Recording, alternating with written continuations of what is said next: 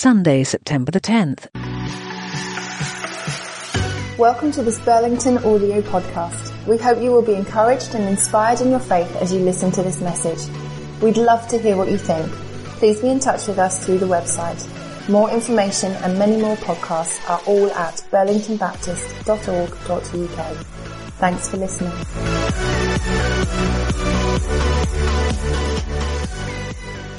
Awesome. 3 stories. I was in sports day in year 10. It was my final sports day and I wanted to make a point.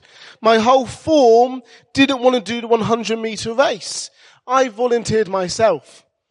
And as we get up to sports day, it's 100-meter race, me and my friends and my people in my year would walk into the start line. And this one cocky guy said, this guy's going to win.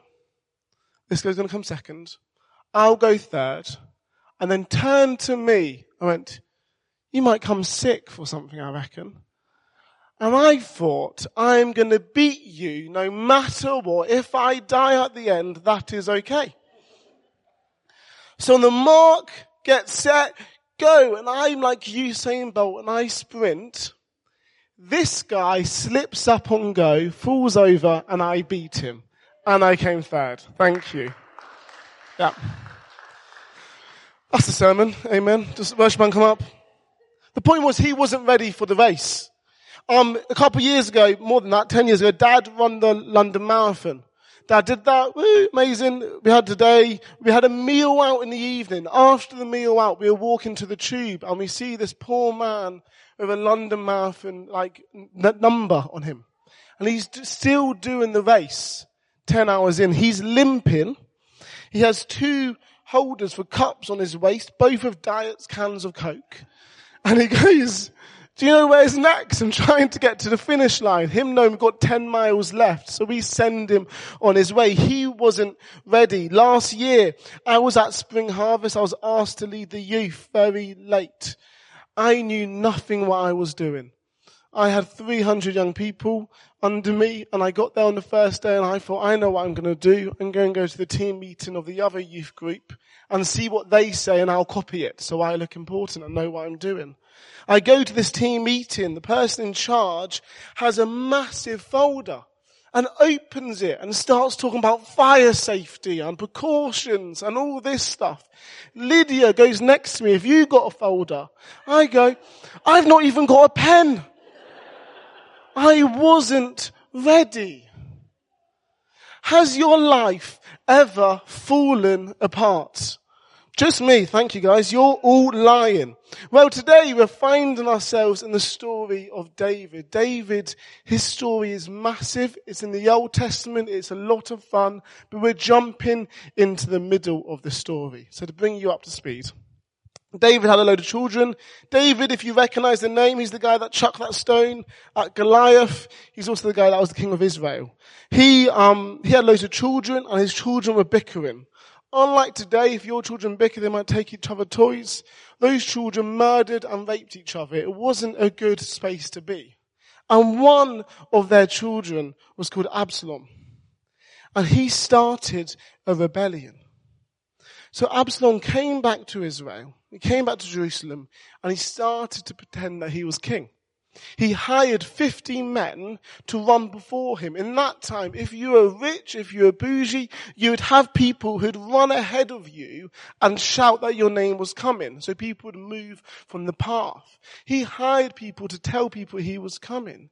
He went on a chariot where only kings would go on, and he was pretending he was king. So each day, his men would run and then he would glide along in his chariot and they'd get to the city gates. Now the city gates was where it was at for Israel. Everyone in Israel, the society was driven by farmers, by agriculture, but because it was a scary time and people liked to invade each other, everyone slept inside the city walls. So the gates were the biggest and most important place in the city. Because every morning and every evening, society would leave the gates and would come back in. So it became the center point. The gates of Jerusalem became the courthouse. And where the courthouse was where the king and his people were to give rule over conflict. And Absalom would be there and he'd just chirp in and pretend it wasn't all going well. So he would sit there and people would come with the challenges and he would go, look, your case is good and right, but there's no king here to help you.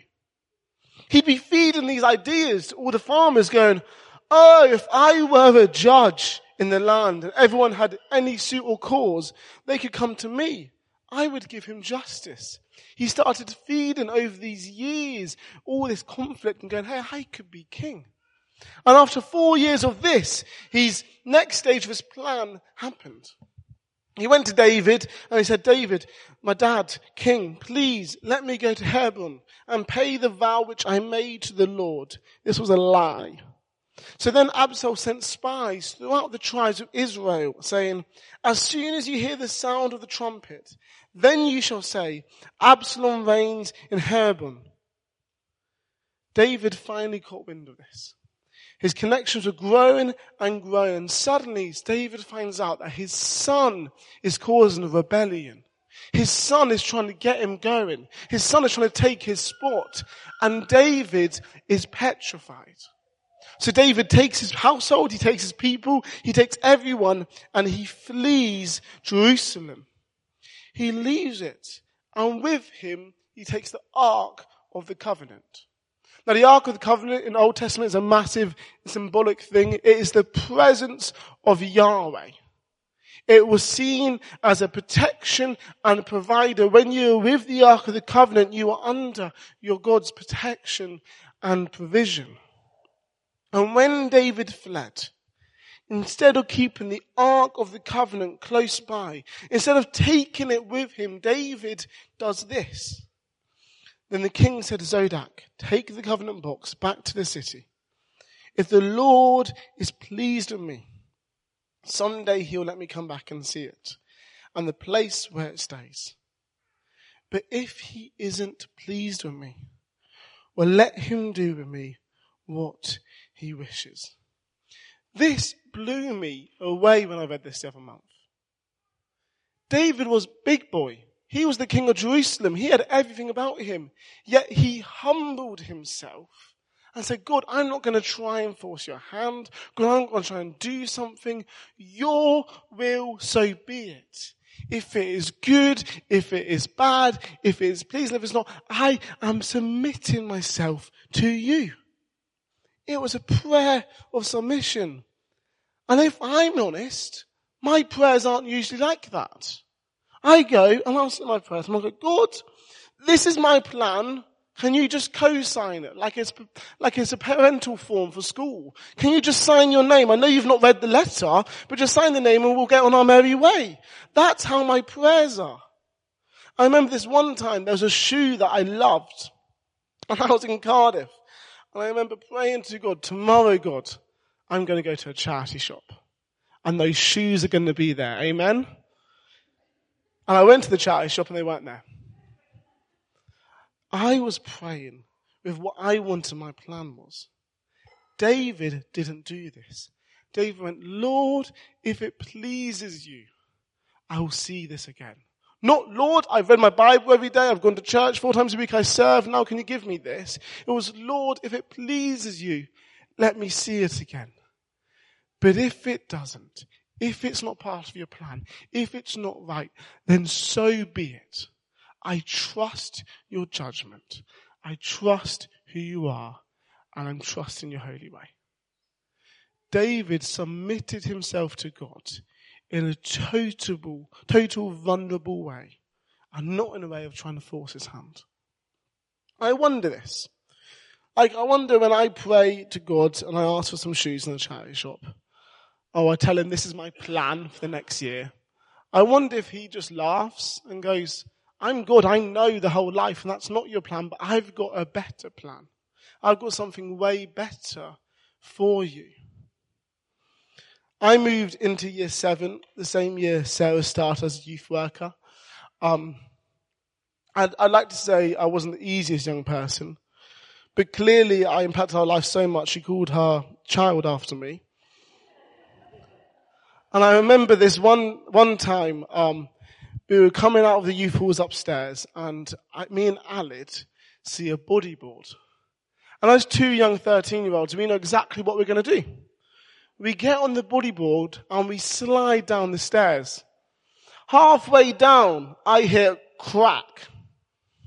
And me being the loyal, brave friend I am, I ran and hid whilst AD's footsteps were coming around the corner. And Alid got the total blame and I was fine. I'm sorry to Josh Jews for your bodyboard. It came back broken. Are we ready for what God's planned for our life? I wasn't ready to face the consequences. But are we ready? And as a community, I think there's 3 areas we need to understand and ask ourselves if we're ready for. First area is us. Personally, are we ready, like David was, for what God has planned in our life? Or are we still clinging on to control? Abraham, he's in the Old Testament, he got a gift. God told him that he was going to have a child. He was very old. It wasn't going to happen. So he took it into his own hands and slept with someone else. So there was a child. Jonah, God told him to send him over there. And Jonah went, no, I'm scared. And he ran away. Sometimes I can be like Abraham and Jonah. I hear what God wants me to do. I see that plan, but I go, no, I'm going to cling on to my control. I'm going to cling on to what I've got. I'm going to cling on to what I want. But I want to learn to practice what David learned. The humility of going, God, for good or for bad, I am ready for what you have planned. It's going, God, I don't want to force your hand. God, I don't want to give you my plan for you to co-sign. I want you to go, God, I want to give it to you. So today, what do you need to give up? What do you need to let go? Are you someone who goes, I actually give God my finances, I give him my home, I give him my marriage, but he can't have my children. That's my plan. Or I might give him this, might give him that, but he can't have my finances. Are we trying to hold on to a bit of ourselves? What do we need to do to be more humbly ready, going, God, I give it to you. I give you everything. What do you want? For me, I need to give time to God to even answer. Because I will sometimes be like, oh yeah, God will say yes, and let's just go. Or I'll go, oh, God will say no, so I don't do it. Or there's times where I can assume that what I want to know is too insignificant for God that I don't give him the opportunity to answer. What do you need to do to be more ready for God? David humbly went, success or failure, God, you know best. What aren't we giving up? And what do we need to let go? David humbly accepted whatever God wanted. And there's a freedom in that. A freedom of going, I can't plan this. I can't do this. Either God, you need to show me, or we're just going to sit here. Because I can't do it. But David was fleeing. This is area number 2 and 3. David was fleeing from Jerusalem. And he who had the Ark of the Covenant, the provision, the protector, and he went, yeah, no, send it away. I'll take whatever God wants. But he wasn't saying that just for himself. You see, David took his whole family. David left accompanied by his family and officials. David didn't go alone. And when he sent the tabernacle away, he wasn't just saying for the consequences for himself, but it was the consequences for his family. It wasn't an individual, I'm ready, but it was a community of God, I'm ready for what you have planned. And as a Burlington community, are we ready for whatever God has planned? And there's 2 big things. And first of God and as church, are we ready for what God has planned for our youth at Burlington? We're heading into a new season. Sarah stepping down, Dan and Lydia moving on. The youth here will look differently. It will change, and there's a moment for us to dream and vision of what's the next season. But I am so conscious that I don't want my visions, my wanting to do stuff, to get in the way of what God has planned for our youth. I'm so conscious I don't want us to keep going with the status quo of what we have done, that we don't give any time to hear what God wants us to do. I don't want us to be filling the youth calendar and not first going, God, what do you want? We are ready for good or for bad. There are these two people in the New Testament called Mary and Martha. And Jesus was coming round. And Martha worked really hard to welcome Jesus to her home. Her sister Mary simply sat at his feet and listened. I don't want to be so busy that we don't sit at God's feet and go, what do you want for our youth now? What do you want in this next season? What do you want us to do? I don't want to get caught up in so much stuff to then go, I've simply not sat and listened. It's bold of us to assume we know what's best for our young people. We don't. God does. We need to sit and listen. And some of you today will have heard that and you would have instinctively switched off because you're like, I'm not a youth leader. I'm not a parent to a young person or youth age. I don't volunteer. But I have come to this church my whole life. I've known a lot of people in this room my whole life. And I've had conversations and interactions with people who have never once volunteered in the halls that have changed my life. It is a whole responsibility for us to look after these young people. So just because you don't volunteer, just because you're not a parent, doesn't mean you are tapped out of this.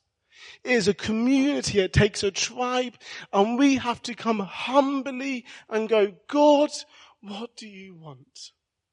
It is a community that takes this. It's not individuals. We need to know, God, what do you want for our lives? God, what do you want for our young people? What are you saying? We are ready. We don't come with our baggage. We don't come with what we want. We don't come with our plans. We go, God, simply right at your feet. What do you want? And the second thing, I think us as a community need to start being ready for what God has planned, is the community hub. We are at the clasp of something super exciting in this community. To get this building changed in the halls, what could be a center point and could be an outreach and could be an incredible place for God. It could be the hub of the community. But the building itself is worthless if we try doing it our own way.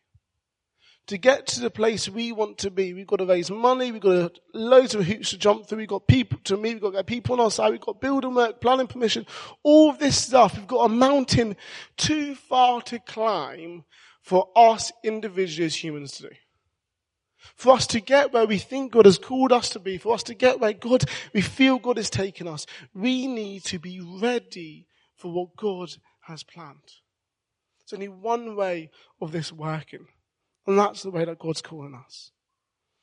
And that, once again, is a family affair.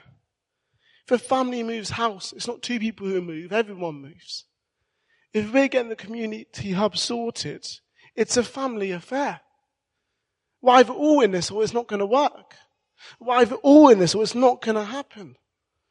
So are you ready for what God has planned in this church for the next season? We can come here each Sunday, sing our songs and go home and that's fun. But actually I want us to be ready for what God wants. God, for good or for bad, we're ready. For good or for bad, we submit to your will. We might have an idea, we might have a plan, but we submit to your will. And for that, I think we need to start praying. We need to start praying for the community hub. We need to start praying for this church. We need to start praying for this community and going, God, where do you want us to take us? Where do you want us to go?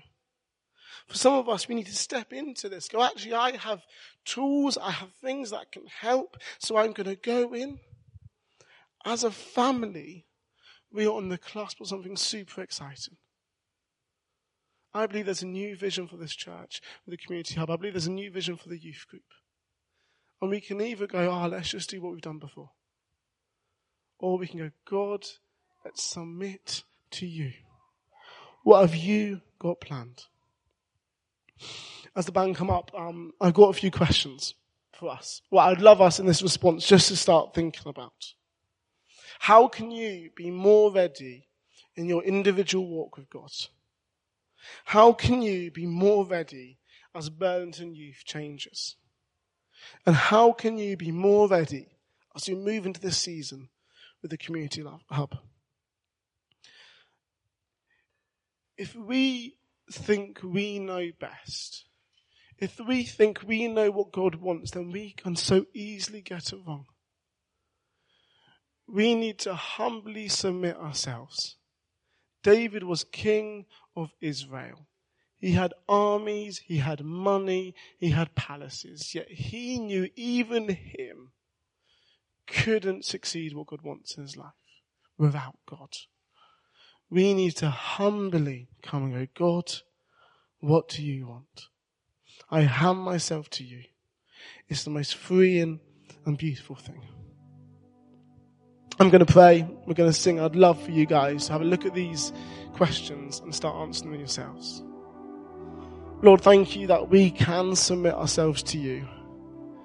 And actually, through submitting ourselves to you, we hand our lives to the one person that has it safe. We hand our lives to the one person who has the good plan. Help us let go and release of the things that are holding us back. And help us as a community as we move into what you have planned.